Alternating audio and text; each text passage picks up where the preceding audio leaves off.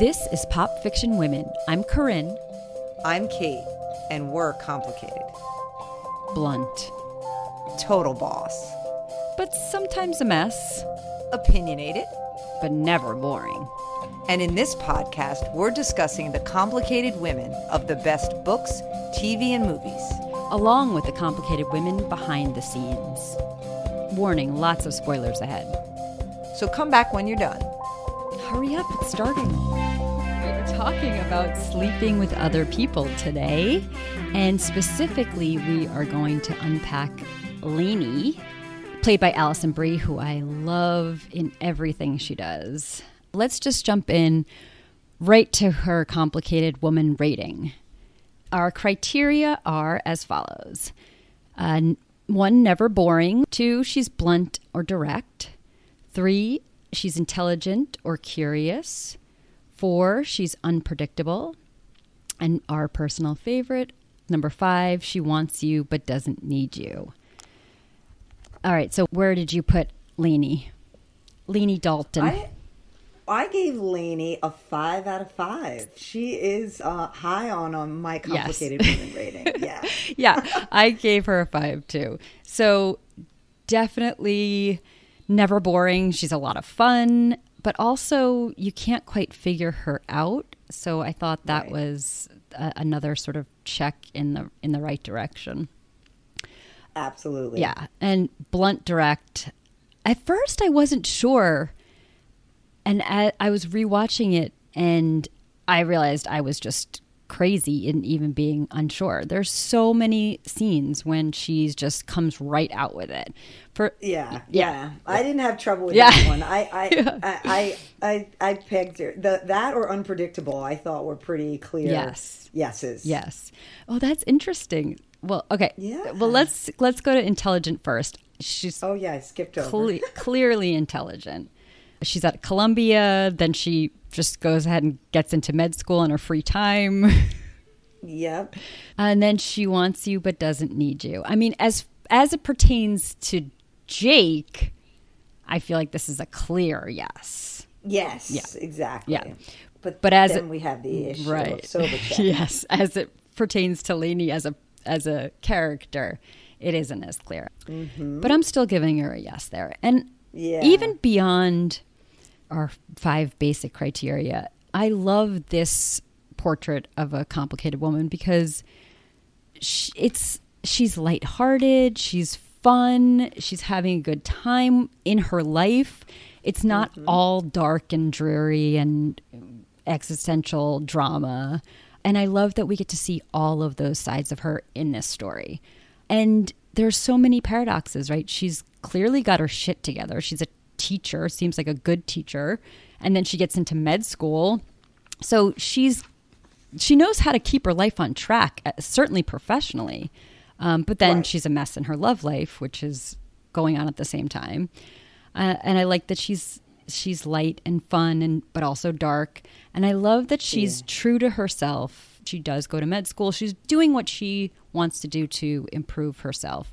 But she's also a little bit lost, and we get to see all of those sides of her and a little crazy. Yeah. Like the opening scene when she's like banging down the door in college of Sobachek's room. I mean, I think that's supposed to set the stage for what we think of her. I mean, obviously she does grow, as you said, and she's not, but she's got a little crazy side, which is awesome. Yes, exactly. No, she's definitely a mess and directing emotion all sorts of places that it doesn't belong. So yeah, for sure. But this is why I think this is such a great pick for a complicated female protagonist in, what is traditionally, I think, rom-coms been portrayed a little more one-dimensionally. Yes. I think this is a modern rom-com. Leslye Headland, who wrote it and directed it, called it a raunch-com, or maybe someone else did. Yes. Or When Harry Met Sally for Apples, she called it.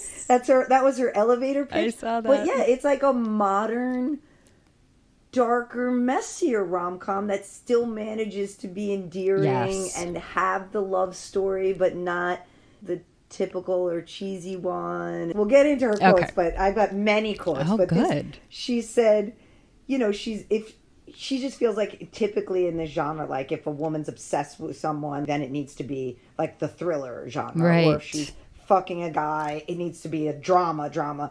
So she wanted to create a female character that sort of defied the genre. I love that. And I think the way you described her, having all these different parts, this is the type of women we want to talk about in this. And I think it's a great example. Yes, I love it. I saw this movie in the movie theater.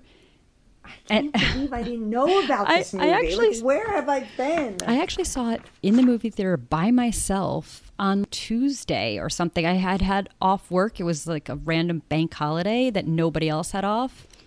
And I went and saw it by myself, and I loved it. I was immediately obsessed. I started following Leslye Headland right then on Instagram. And now, of course, she's blown up, deservedly so. Wait, and this is like 2000. It came out 2015, right? Just 2015. Yeah, okay. Yes.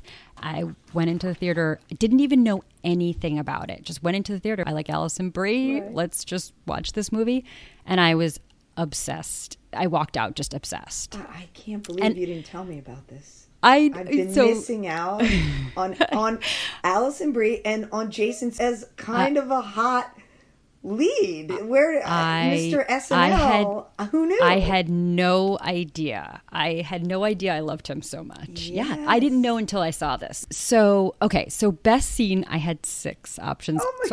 I know. I want to go back and forth so that maybe you take some of mine, and then I don't have to say all of 6 of mine. I'm hoping there's some overlap. What? You know what's funny? I thought that this was a movie where we would have the same 3 scenes.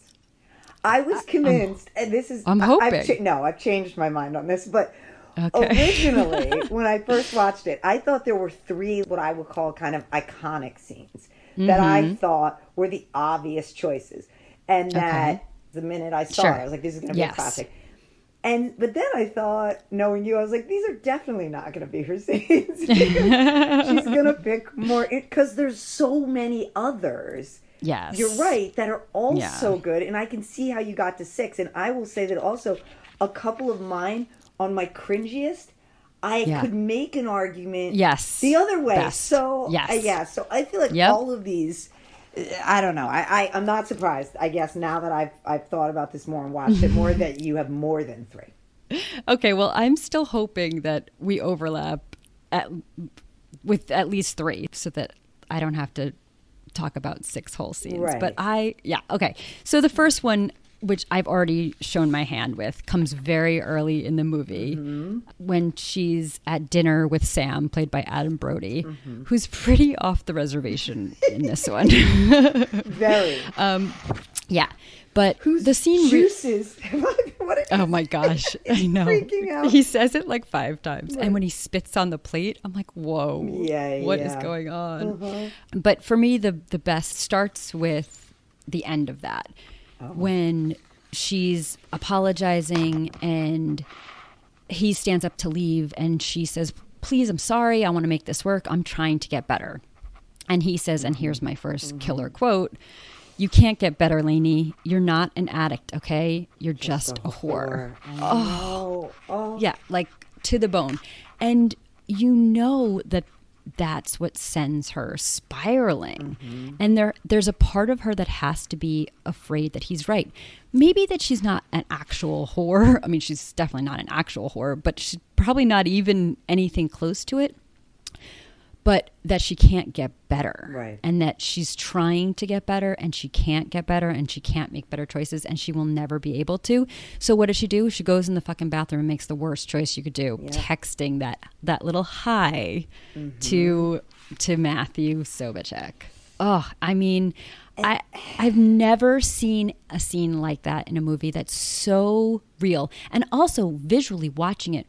Her hand is shaking and the camera like pulls in real close and then he writes back immediately and you just the relief on her face, and also the camera pulls away so like we have a little bit more space and we can breathe and we're not holding our breath and wondering what's going to happen. I mean, I just think that scene is so powerful. As soon as that scene happened in the movie theater, I was 100% hooked. Definitely one of my top choices. Yeah. Even if I had to narrow my 6 down to 3, that would be on it. And so that is on my cringiest scenes. Yeah, sure. It's my number one over there. So that's why I said at the beginning, I'm sure we have a lot that are the same that I could go either way. It's a great scene, though, so I can see absolutely why it would also be a favorite.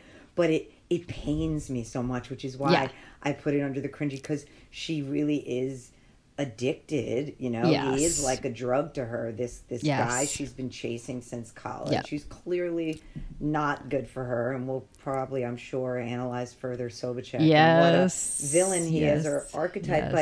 But like you said, the actual physical shaking and then relief on her face, it's hard for me to watch. And that's why, for me, I put it on the cringiest. But it's a great scene. Oh, but when he's yelling, he yells, "You're not a sex act. You're just a whore. You're just a whore." And the whole restaurant's watching. That's why I'm cringe. I'm almost like, oh God. And it's right out of the gate. You're right. So yes, yeah, it's very early on, and it just says so much. It says, you know, we haven't even met Matthew, and we know so much about him and what he is doing to her and this hold he has on her. But also in that moment, we really understand that it's not even about him. She was trying to work things out with Sam, with Adam Brody. Yeah. And I really think it's more of this fear of being alone, or maybe it's abandonment issues or whatever it is. She just has to go to the bathroom and deal with it immediately. Yeah. I've never seen anything like that. And I was floored and been there myself, and maybe like it was just so incredibly relatable that I couldn't cringe. Although when she has some later episodes with Matthew, I did feel a little more cringy. But in this part of the story, when it's just establishing, I was like, I am so in. I get this woman. I get what she's going through right now. Right. Later on in the story, I wanted her to keep progressing. So when she did relapse, which was very normal and a human, I did have more cringe factor in those. Yeah. So, and we'll talk about those. I think it's interesting that you're referring to him as Matthew, because I only wrote in my notes and only think of him as Sobachek. And again, I do that as a general matter. I'm one of those people that often refers to men by their last names too. But I think also I did read that Leslye Headland wanted him to have just like this name that it would become like a noun, like he's such a Sobachek. And so Matthew seems entirely too nice. So for that villainous, or Voldemort as Jake called him at one point. So that's right. I have to go with Sobachek. Your Matthew is too kind for I am with you. I think I will change now, but I do think it's that I have that, like I see it from her side a little bit, right? It's true. It's true. So, all right, but we'll switch over, because I do like that, and I respect that Leslye said that. I read that as well, so I'm on board. All right, what is your first? Well, I think you should go in your order, because my first one's a little later. I have a feeling you might have one before. I don't know. Okay, well, where is your first one? Mine is the I'm going to teach you how to finger yourself with a green tea. Okay, all right. Wait, that's one of mine, but I do have one before that. Okay, I am so good. I just knew you. Yeah, how could you not have the first date? I love the first date. I do love the first date. It is great. They just have such amazing chemistry. Yeah. It's so funny. They're really honest with each other. Yep. Yeah, they're really open, honest. They're putting all of their baggage out there for the other person to see, which is not usual, frankly, as human beings, and not usual for them in a sort of romantic capacity. They haven't seen each other in like 10 years. They run into each other at a Sex Addicts Anonymous, which is just hilarious. And then she decides to go on a date with him. And then they just end up, you're right, like realizing by being honest that they screw up every relationship they've ever had because sex gets in the way. So they just start being honest with each other. And it's like sets the stage for then how they decide to be friends, like, and not sleep with each other and actually be friends. So you're right. It's a critical scene for that too. It is a critical scene, and it earns that that we should just be friends. You really think, okay, these two people should just be friends right now. Right. It's also got some great quotes in it too. She reveals sort of the thing about Sobchak that she keeps coming back to, which is that she always thought he would choose her. Oh yeah. So I guess I thought eventually he'd choose me, so I always chose him. Yeah, I have that as one of my killer quotes. Yeah. And then Jake responds, explain this to me. I mean, what is he packing? Huh? Is that what's going on? No? Is it tipping hundreds? Read your Polar Express before bedtime? You know, it's pretty average actually. Oh, god damn it. Even his junk is boring. Goddamn boring dick. That's so weird. I mean, you're a catch, too. You know? I'm serious. You got a strong vocabulary. You look dynamite in a tank top. It's just, what gives?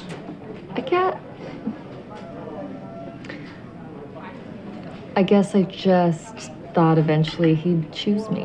Mm-hmm. And so I always chose him. If he texted, I'd think of an excuse, I'd lie, I'd get That's there. psychotic. Oh, thanks. Well, I mean, it's not your fault. You know? Little girls are told that someday they're going to find the one. What they don't tell you guys is that the one might be a complete fucking dickhead with a boring heroin penis that turns you all into a sex addict. That's what they... Loved that. No, that's true. He has a lot of great lines. Oh my gosh, he has. He really does. So many. And then they go outside and work on their safe word. It's just the whole thing is hysterical. Yeah. It's like mousetrap. Exactly. Okay. So next one is the masturbation scene. Yes. So this one rates for both of us. Right. And this is what I meant when I said I think it's kind of an iconic scene. Like yes. When Harry met Sally, the orgasms, faking the orgasm in the coffee shop. This was very reminiscent of that for me. Again, sort of like a modern, raunchier version of that. She was just sort of like,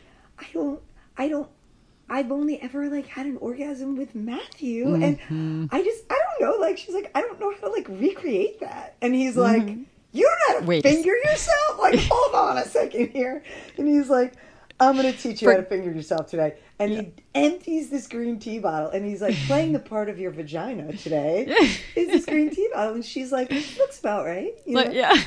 And then just the lines in it. Oh my God. Mind the gap, tap the roof. How he tells her how to rub it like dirty DJ. Like great lines. And then it's also though, so it's funny and irreverent, but then in the middle of it, she just like admits to him that she got into med school, and you just sort of see his face like, oh shit, like she might leave. I mean, he doesn't say that, but then he doesn't, you know, then they both are like, oh, awkward and just go back to, all right, let's finish like the tutorial. But then it gets so weird because there's such extreme sexual tension. Yes. And they're both like getting kind of really into it. And then they're like, gotta go. Gotta go. Yes. Come out. So that's just like iconic. And I thought it was great. Yeah, I completely agree. I also loved the way you just ended it. I love that they didn't end with mousetrap. It was sort of like, okay, this is sexual tension we can handle, but we're going to leave. Yes, like, exactly. We're not going to call it out. We're just going to separate. It felt like an important sort of next step in their, like really falling in love and moving, like progressing together. Right. You know, at first I was hesitant to put this on the list. I was like, I don't know, is this like backwards? Shouldn't she be teaching him? And is this like a mansplaining thing? And then I was like, no, this is ridiculous. I'm not signing on to that. 'Cause first of all, she admits she doesn't really like to masturbate. She gets bored, which is a valid thing to say. And as a practical matter, he's done it way more than she has. Of course, yes. So I think it becomes like a really liberating moment for her. Yeah, and I think he's like giving her a gift. Like, you should be enjoying yourself. Like, let me show you how. He's like, do this for yourself. You should know how to do this for yourself, and you should do this for yourself. Which is why he's mad later when she uses the dirty DJ with another guy, because he's like, I gave that to you, not for you, not for some other guy to use on you. Yes. I also love that interjection in the middle when she says, I got accepted to med school. And yes, he has a moment of she might leave, but he also just like seems really happy for her. He's like, oh, you did? That's great. Right. And of course, part of this is loosening Sobachek's hold on her. Presumably she's doing it herself, and she loses a layer of that hold that he has. That only he could give her. Exactly. That's definitely on the list. What do you have next? The birthday party scene. Oh, I didn't include that. Oh, interesting. No way. I know. I just had too many. Oh, I just had too many. There were. Yeah. So it's another one that I think maybe is an obvious choice in terms of, you know, the evolution of their relationship, because he says, like, will you take Molly with me and go to a kid's birthday party? And they go, I thought you'd never ask. Exactly. And I love that scene in her in the bikini, and just he's looking at her, and it's just shows, like, again, her free spirit. And I just think that's when he finally looked at her and was like, she's awesome, you know? Yes. So I think that's where he starts falling in love with her too. She's kind of in her element with kids and dancing and carefree, and even though she's 100%. Yes, 100%. Right, and he is too. He's feeling that love on a chemical level, but also there's something really true at its core. Right. And the song is great. Yes, love that song. exactly. Yes, so good. It is really an iconic scene. All right, I have the next one is the scene in bed with Jake. Of course. Oh, yeah. Is that yours too? That's my number 3. Yeah. That scene is so good. The whole thing.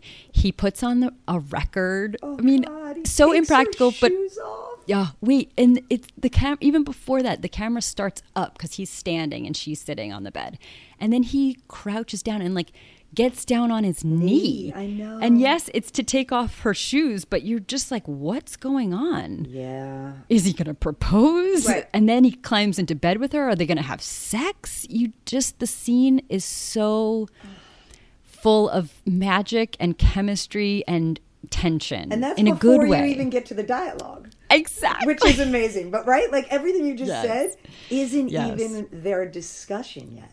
Yeah. No, it's just music, which by the way, also love. I don't even know what that is playing, but I love it. And then she comes out with, it's over. He didn't choose me. Yeah. And she's of course talking about Sobachek. And then Jake comes out with something that cuts deep. He says, you didn't tell him to make a choice, you know.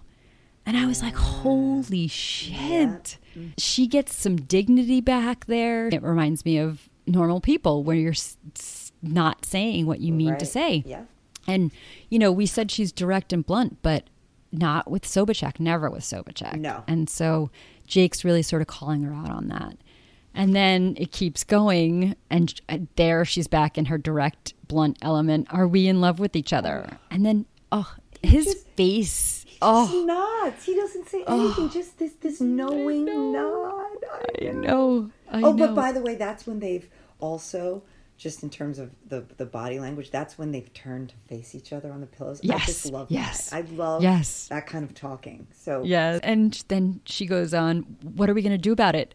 Again, he doesn't say anything. No. He just shrugs like, like, I don't know. And then she says, what do you want to do? And he says, nothing. There's nothing to do. Oh. Now, I'm a little torn on the I love you for free. Oh, come on. I know it. Okay, well, let's listen to it. It's over. You didn't choose me. You never told him to make a choice, you know.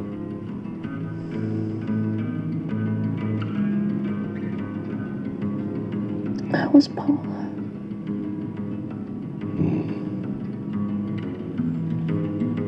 That was a mess. Was she nice to you?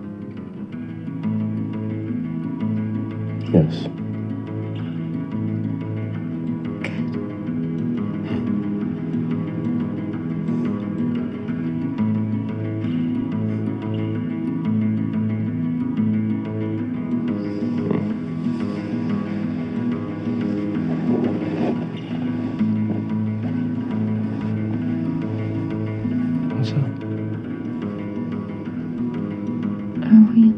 each other.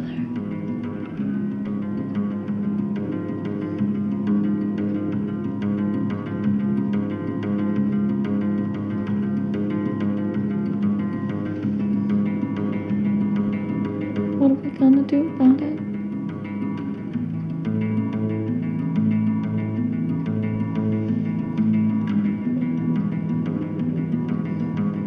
What do you want to do? Nothing. There's nothing to do.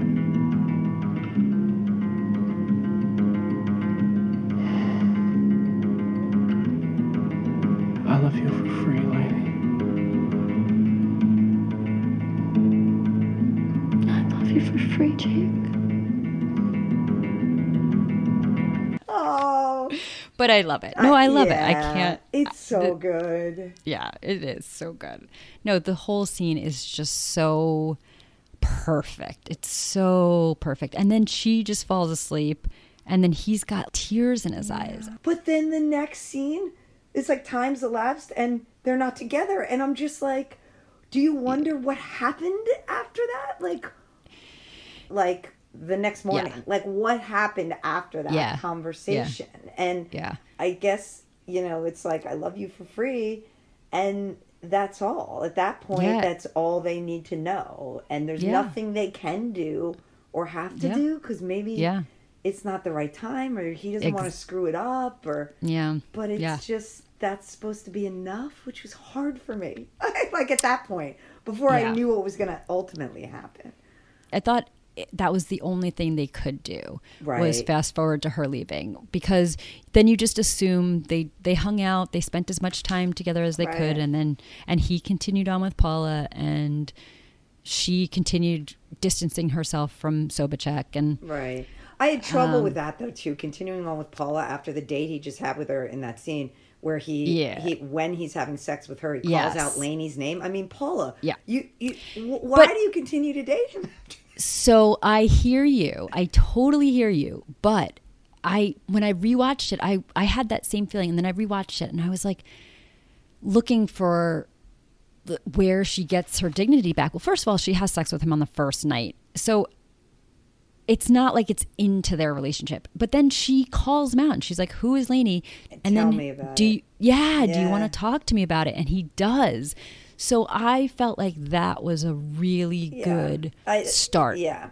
That it was like, tell me everything. And then obviously whatever he told her, she was able to come to terms with the fact that it's okay, which obviously it wasn't. But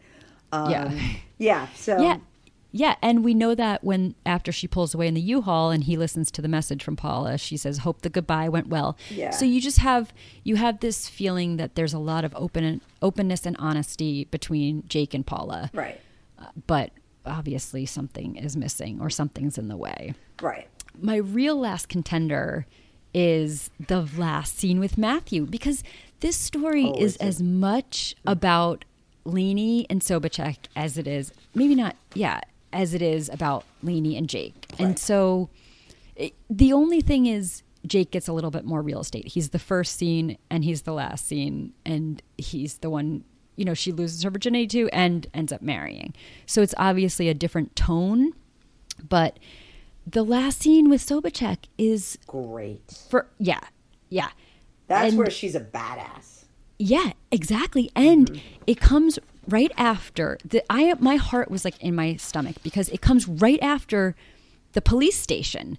And when he calls her and is like, I love you, and they're screaming, I love you to each other. And then the very next scene is her walking into the office. And I'm like, no, don't go back there. Yes, don't do this. Jake just said he loves you. You guys are going to figure it out. They had this bizarre but cute scene, and I was freaking out. But then it turns, and she's completely in control. Yeah. She says, you should take the settlement. And he sort of tries to spin it as that she's threatening, but she's really not. She's not being vindictive. She's not being cold. She's not being crazy. She's not being anything, but very certain. Yeah. And then he calls her on it and says, well, what are you going to say to her? And when she details all the little things she knows about him, You stop breathing when you kiss. And the last one is, when you made me yours, the day you said, Aline, I wish I could have known you when you were a little girl so I could have been your true love. I mean, besides the fact that I think that's creepy, what's great about it is he says, yeah, I know, I remember too. Right. And he finishes the line with her. Yeah. So he finally admits that she had some hold over him. Even though you might have assumed it, he really admits it to her. Yep. So that scene, she's vindicated, she's validated, she gets closure, and she is a badass. Yes. I mean, that is a great scene. So I don't have it as a scene because I have a killer quote from there. You know, it's clear that he's used this line before, right? So right. She says, would Emma find any of this familiar? Yeah, and then she says, I don't think she needs to know that the things she holds close to her heart were rehearsed on someone else. Totally. And I'm just like, that was one of my killer quotes. Yep. And I just love then that she walks out of there, like you said. She's vindicated. She walks out, pops a veil on her head. Yeah. She looks amazing. Jake walks up. They're going to get married, and she references that, like, he says, like, we got a plane back to Michigan. She's like, great, my exam's at 3. I'm 10, like, she's a badass. She just blackmailed her ex, is getting married, is taking her med school exams. It's like, check. And, like, that's the badass, like, part. Yeah. So I agree with you. Had that as my killer quote. I think that's the number one killer quote in this movie. She just slays with that. She's like, oh, they were rehearsed on someone else, and you feel bad for her, but you can see she's nothing but strong in that moment. She's like, so good. Like, all right, cringiest scenes. Mm-hmm. They revolve around Sobachek. Of course. Right. Yes. The sex scene with him, the first one on his desk in his office. Yes. I have that. Yeah.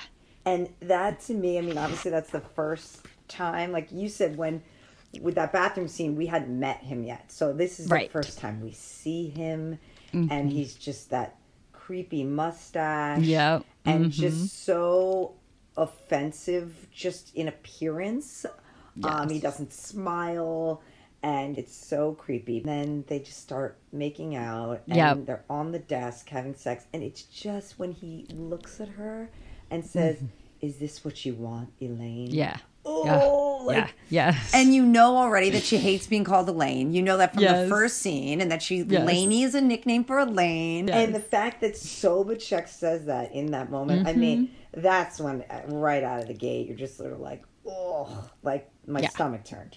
Yeah. Well, I have more to say about that. We'll talk about it in What's Your Damage, Heather. But visually, too, this scene is so bizarre, so bizarrely wonderful. Right? It's so beautiful. There's like this crazy light coming through the window and like shining. Between them, like their bodies. Yes. It's so beautiful, but then it's so dark emotionally. It's so light visually and then so dark emotionally. I was like, this is amazing. But in a horrible way. So I definitely had that on my cringy. And she said that Leslye Headland said she did like a lot of research on sex addiction. I'm sorry. For this movie, and she said she wanted to like create this term that she had read about called euphoric recall. Which is when you have sex with someone, when you're a sex addict, you basically have a fantasy of what's actually happening, and it just like comes back to you like this dopamine hit kind of a thing. Oh, wow. And like, even though your friends are like, I don't get it. He's short, he's ugly, he looks weird, but you just can't separate it. Right. Oh, that's weird. So, I didn't even know any of that, but it makes complete sense. It's so captured in that scene. Right. Okay, next cringiest scene, which I think is the number one, is definitely my vote for number one, is when she sees him running. That's my number two. It's horrible. God. I mean, you see her spot him, and you can see the look on her face. She thinks it's like fate or kismet. Like, look at us running into each other in a city of millions. This is amazing. And she goes up to approach him, and he's jogging, warming up in place, and he's still facing her. And just as she gets there, he turns around and starts running. And then first he's kind of running slow, so she's running really fast in her heels. Yeah. So cringy. And she just can't catch him. So he's literally running away from her. Like, I mean, this is like, you know, I mean, like. And she can't catch him. Exactly. Which is a metaphor, but also just literally true that she's been chasing this person and can't catch him. So right at the end of it, she grabs her phone because this is what she does when she's having these horrible situations. But this time she texts Jake. Exactly. She's making better choices. Even though she's still going through all of that, she's making better choices, shows her growth. But then she goes lingerie shopping, which is also just cracks me up that that's what she does to make herself feel better. Like she said that earlier when she was depressed about Sobchak. She's sitting there in her provocative lingerie going, I just put these on so I can feel something. Yes. And so then she goes with Jake to go lingerie shopping. And, you know, she's just like freaking out. And I love it. It's funny because I could have had a fourth, but the scene changes. So it's the panic attack in Central Park. It's cringy for me when she's having the panic attack because she, again, for all the reasons we've discussed, like her physical reactions to getting a phone call from Sobchak always are just like, to me. And at this point, this is later in the movie, so the fact that it's still having that kind of effect on her was cringy to me, but then it turns into a good scene because of Jake. But I think they were trying to show that he always texts, and then this time he called, and so for some reason that triggered like a different reaction in her. Like if it was just a text, she would have ignored it. But then here he was calling her, which seemed more serious or like out of the ordinary. Exactly. Yeah. So I mean, and why she would be caught off guard? It makes a little more sense. But I'm with you. I didn't love that.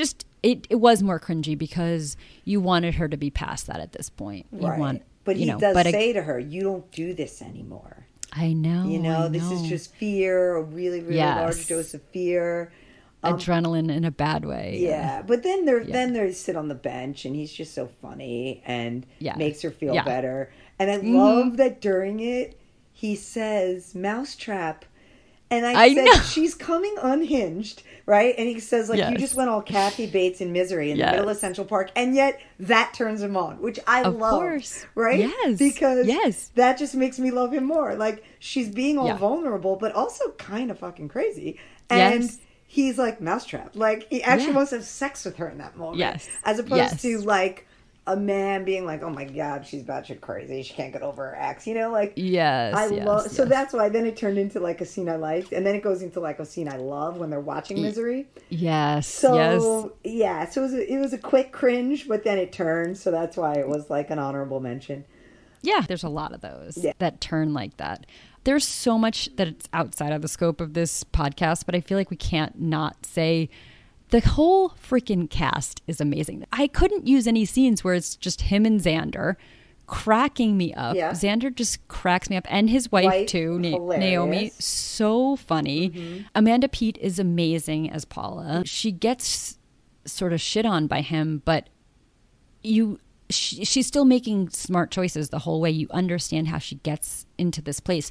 She seems to be going in with eyes wide open. Yeah, and then she still gets screwed. But she gets screwed, and even when she gets screwed, she seems very in control. You don't feel sorry for her. You feel like she's going to be just fine.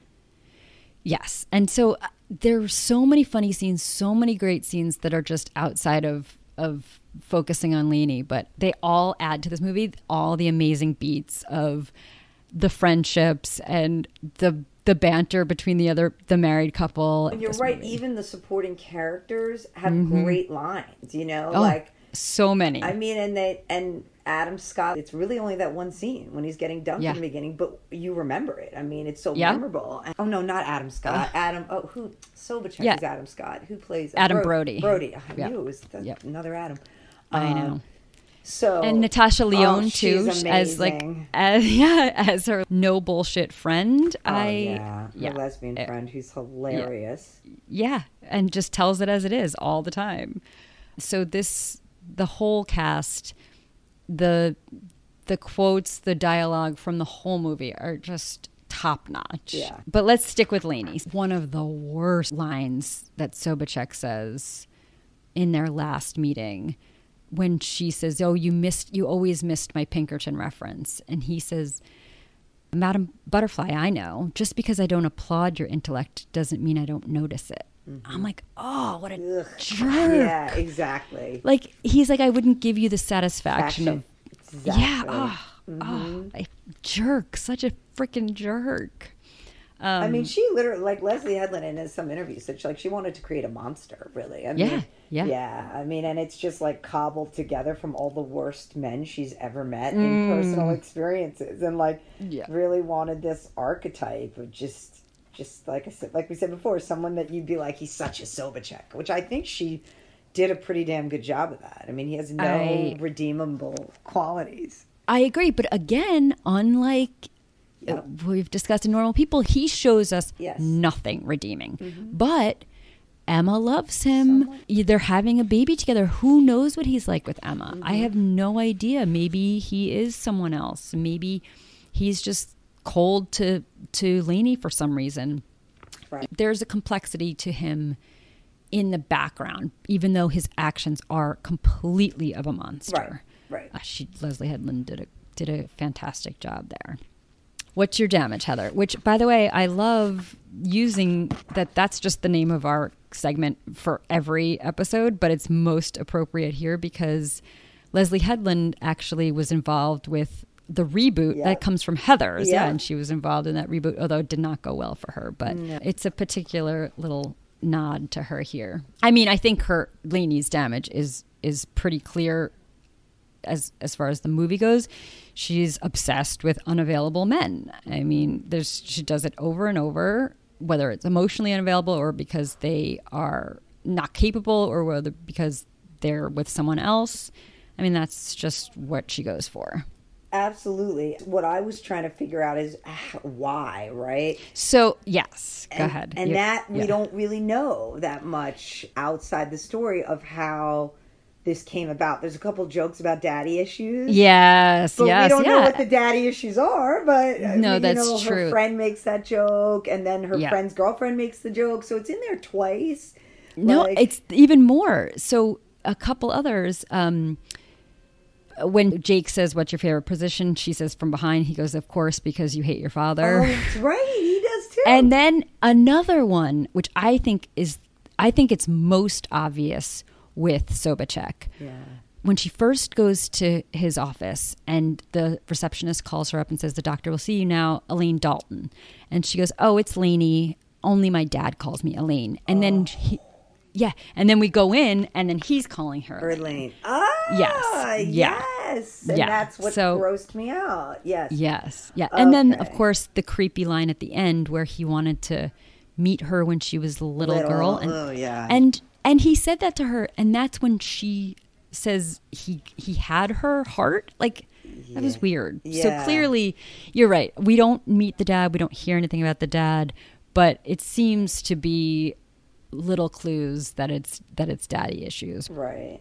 I mean, and look, this is very common. I think that for a lot of people, there's just that person that you keep coming back to, even though you know they're not good for you or they're not available or whatever. I think that's very relatable. Damn it. You know, I was thinking about that too, wondering if it goes beyond, because clearly Sobachek is the singular manifestation of all of her issues, but it seems like she's doing it otherwise. It seems like, I mean, Adam Brody does not seem like a great guy in the beginning. Exactly. Sam, you're right. It seems like she's doing this all over the place.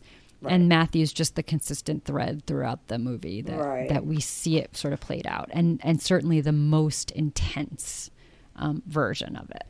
But it doesn't seem like she makes good choices. No, otherwise. Clearly. All right.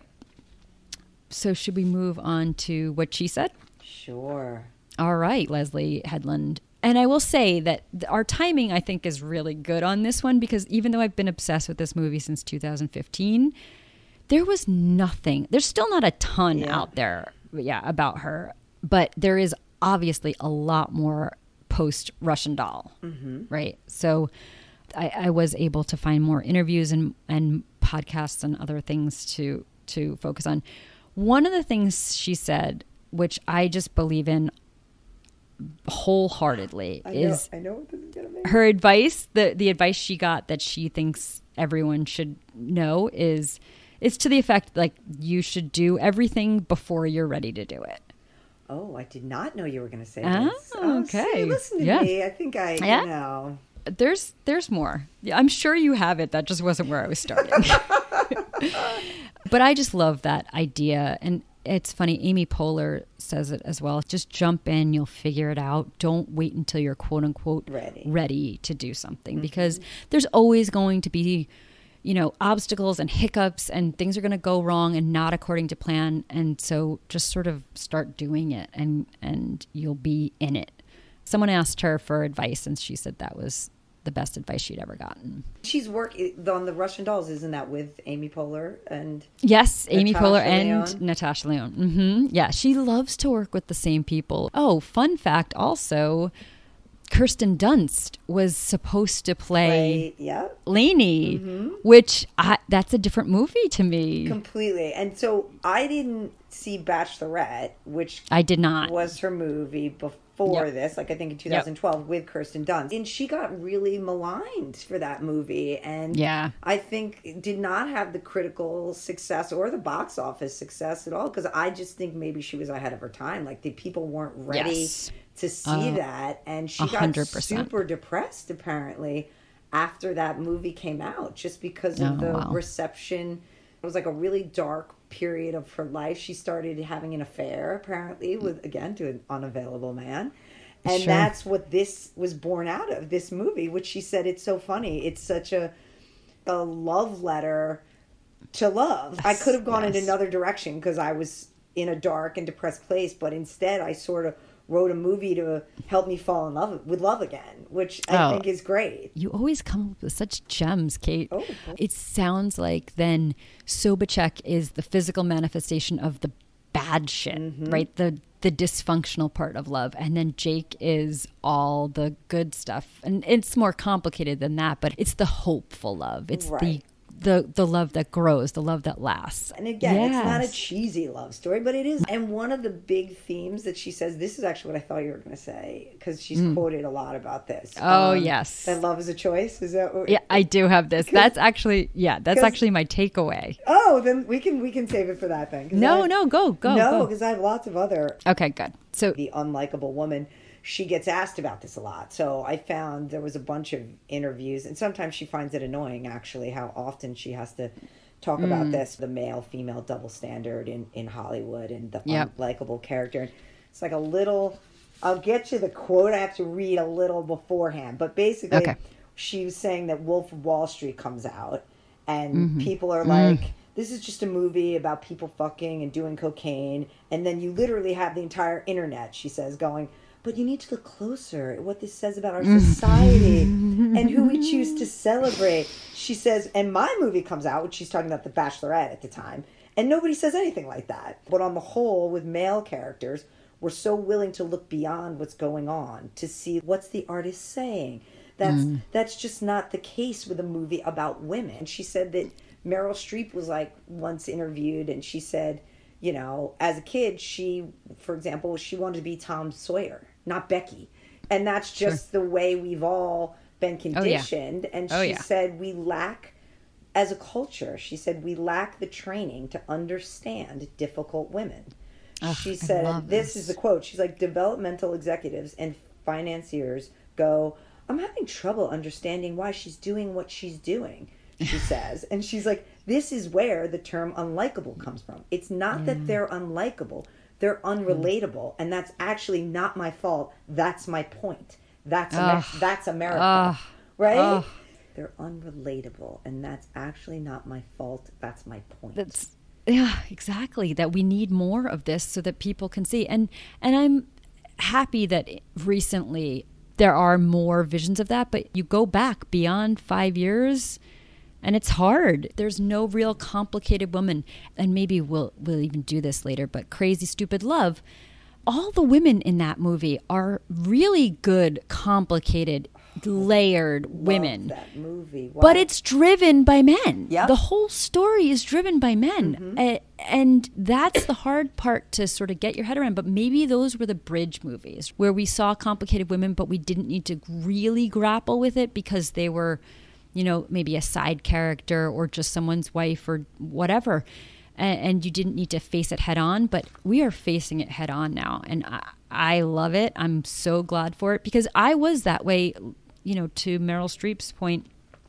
I grew up wanting to be male characters. I never identified with female characters. They weren't out there for me to identify with. And if I did, don't you think they were more in books? I mean, in stories, like you and I were readers. We still are, obviously. And I think it was, at least my feeling is, it's still always been easier to find in fiction because there's women authors and they've been writing about, I think, complicated women for a long time, but the movie industry has been so male dominated, and even us trying to find movies for this podcast that are written by women and directed by women is very hard. Reese Witherspoon is the biggest mouthpiece for this. She's like, women want this. Women will buy this, will consume this, and books have always been a woman's product, right? Exactly. Most fiction is purchased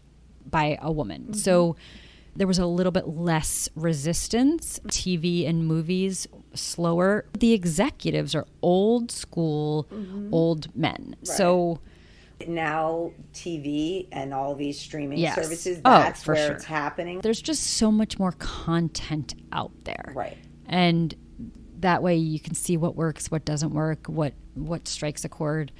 That was a really great quote. That she's good. I love her. You do one. Do you have another one? I did have one thing that someone had interviewed Leslye, and the complexity of, as authors, how much you put in of yourself and how much is maybe aspirational, right? So I found something that said, while Headland's characters are often sarcastic and emotionally closed off, which clearly she has to have that part of her in her, but she is also earnest and candid in person, as willing to dig into her own motivations as her protagonists are reluctant to do so, eager to dive into weighty conversations and generous with her time. And I was like, so she's got both of that going on. It's this fallacy, and this happens. Men are asked about their craft, how you came to craft these characters and write this amazing story, and women are asking how much of this is autobiographical. Right. And it's that double standard. Obviously, some of it, she says, is autobiographical, like anybody, of course. Yeah. But I agree. I mean, the kinds of questions that women in interviews get versus endure men, and this likability one, nobody, like we've talked about in creating this podcast, like nobody worries whether Walter White, Breaking Bad is likable. Nobody gives Tony a fuck. Soprano, or Tony Soprano, or Don Draper. They just think he's a fucking awesome character and complex. Yes. But like, men don't sit around, and even women, honestly, I didn't sit around and be like, but Walter White's not very likable. No, he's not supposed to be, and that's why we love him. Yeah, exactly. But nobody, like, because you're not sort of taught to like a woman that comes across like that.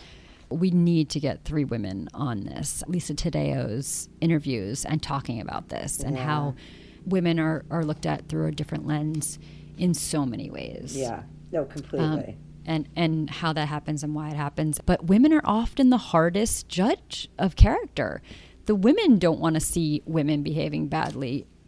As much as male executives don't understand it, women don't always want to see it. So, those are very broad generalizations in both ways, but it feels like men only have one gender against them and women are fighting against 2. Okay, and we are going to now look into our crystal ball and think about where our friends Lainey and Jake will be in 6 months. What are you thinking? So 6 months is still, I think, the honeymoon phase. Sure. I think she's back in med school. I think that they're having sex like crazy. I think the passion and the chemistry is all still there and new and exciting. Yeah. And I think they're just sort of figuring out what it's like to be a couple, but I think it's still very hot right now. I completely agree.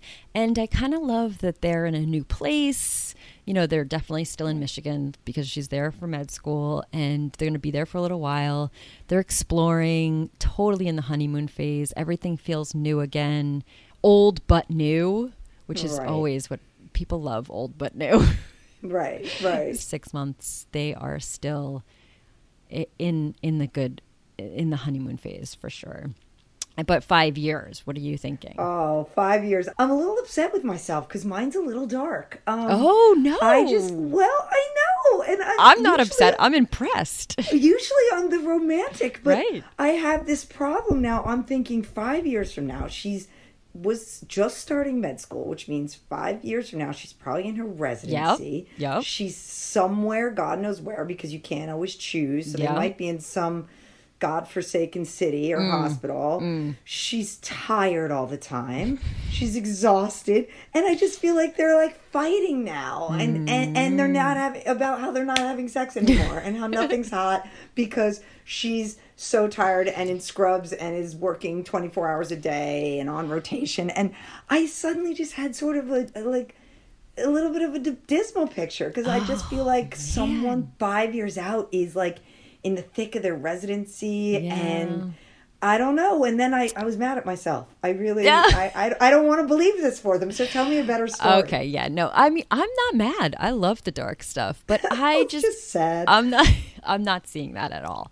I know. Okay. I know it can be hard to find a placement for your residency, but they're in New York, period. Okay. So again, everything's new, but old and exciting.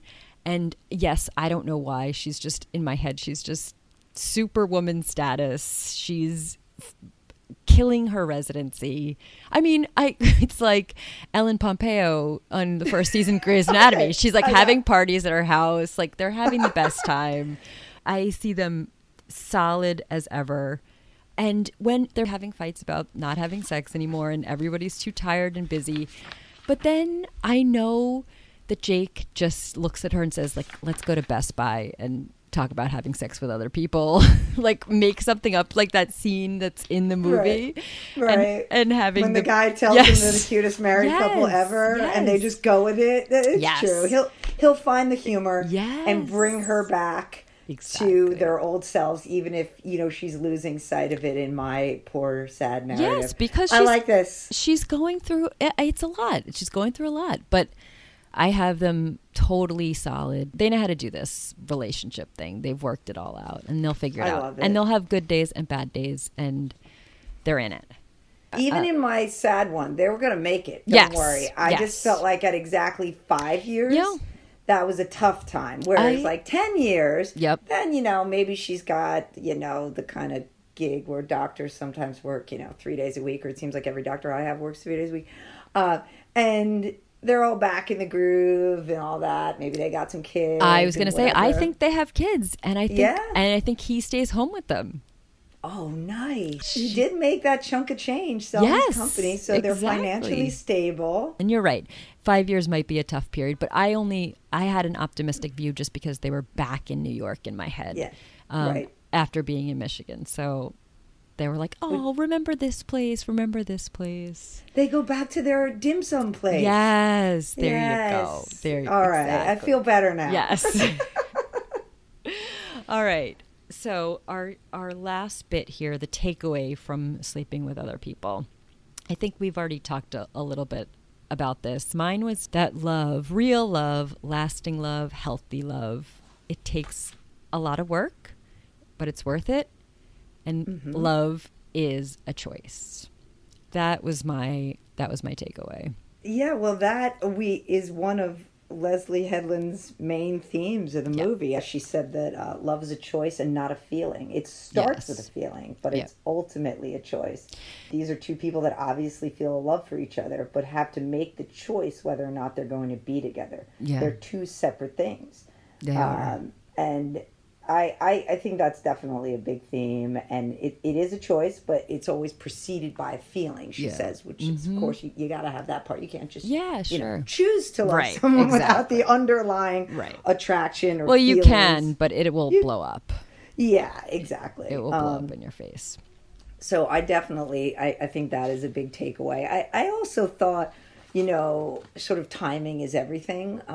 Because, there's that scene we both talked about that we love so much in bed when he says, I love you for free. Yeah. I mean, at that time, I don't know, I sort of wanted them to then have the big moment. Like this was either they were going to sleep together or they were finally going to be together. But really, she exercised a lot of restraint, meaning Leslye Headland in writing it, that then we have to wait. And that at that time, it wasn't the right time for them. Yeah. And it was just had to be enough to know that they loved each other. And that was it. And it wasn't the time for them to be together. He had to go off and, be with Paula, someone else. And she had to go to med school. And he had to have that moment where he sees Sobchak in the restaurant and just snaps and beats the crap out of him to realize literally that this is time and what am I doing and I need to be with her. But I part of me wanted them to have that moment in the bedroom scene. But it wasn't the right time. And so I just thought, in life and in movies, sometimes it just had to be enough that they had those feelings for each other. There's just so much tension in that moment. In every thing that they do, that the fact that they're in his bed, that he gets down on his knee, you don't even, there's so much tension building. And to not have it pay off with something was really, I agree, it was a really sort of brave choice on Leslye Headland's part. Right, because at first you're unsatisfied, but then you are satisfied in a way because you it's okay. It's going to be okay. I knew because of their feelings. I had trust that she would not let me down. Like if the movie had ended there, I would have been pissed. I had trust that she was wherever she was going to take me, I was going to be willing to go. I will say, though, and this is something that scene makes me think of, and also something in your quote. A lot of people understand that love is a choice and not just a feeling. But I think as we get older, people forget that it's a constant choice. It's not just like you don't choose a person and then it's done.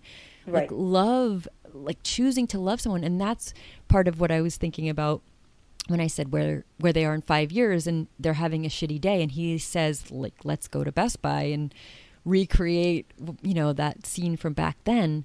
Like, that's the choice. That's when you're like, we are in the shit right now, and I'm going to make the choice. Let's go to Best Buy and remember a moment when we really loved each other. That's what it means that love is a choice. It's constant. It's not... Right. It's not just the one choice you made when you first picked each other. Yeah. It is literally every day just a series of choices. Yes, exactly. Yeah. Oh, yeah. A series of choices. Absolutely. And you can make choices to move away from that love. And I think people don't realize those more than they realize. You often know when you're choosing love. Like, I'm not going to, be upset about this, or I'm not going to. Right. But the choices of moving away from it, like not sharing something that happened during your day or whatever it is, like those choices too. Yeah. That's not choosing love. So love is a choice, and then you're not choosing it. So the omissions. Yes. Yes. Absolutely. And it's the omission with the person that you want to be connecting with, but also it's the intimacy with whoever you do share it with, because people need to share, right? Yes.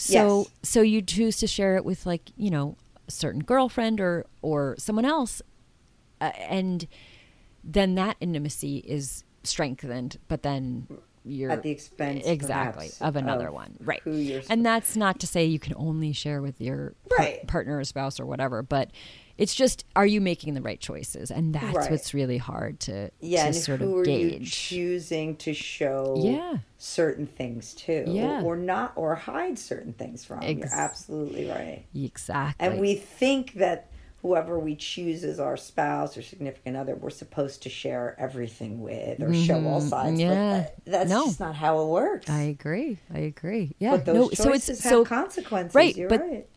But also that would be a really deliberate choice, right? You're like, okay, I don't need to show them this, right? Right. So if you're making it as a choice, then I think you can still be moving towards love. But it ain't easy. Also presupposes people are this self-reflective, oh my gosh, right? exactly. Which of course they aren't, because No. half the time you're making these choices unconsciously. Yes, for sure. And lots of people, just don't even engage in this kind of analysis. Yep. No, like, I'm just trying to get by. I'm just trying to feel better about myself. Yeah, or whatever it is, right? I get it. I know. I do too. I'm talking the talk, but walking the walk is a different thing. So right. I get it. Well, I'm so glad that I forced you to watch this movie, and I'm so glad that you loved it. I am so glad you did too. And now I am like you, going around telling everyone, Yay. Have you seen Sleeping with Other People? You need to see Sleeping with Other People. It's so good. It's got something for everybody. It does. It really does. This has been Pop Fiction Women with Corinne and Kate. If you loved this episode, please leave a review. And if you hated it, email us. We want to hash it out. Love us or hate us, don't forget to subscribe to our show wherever you get your podcasts. And keep it complicated.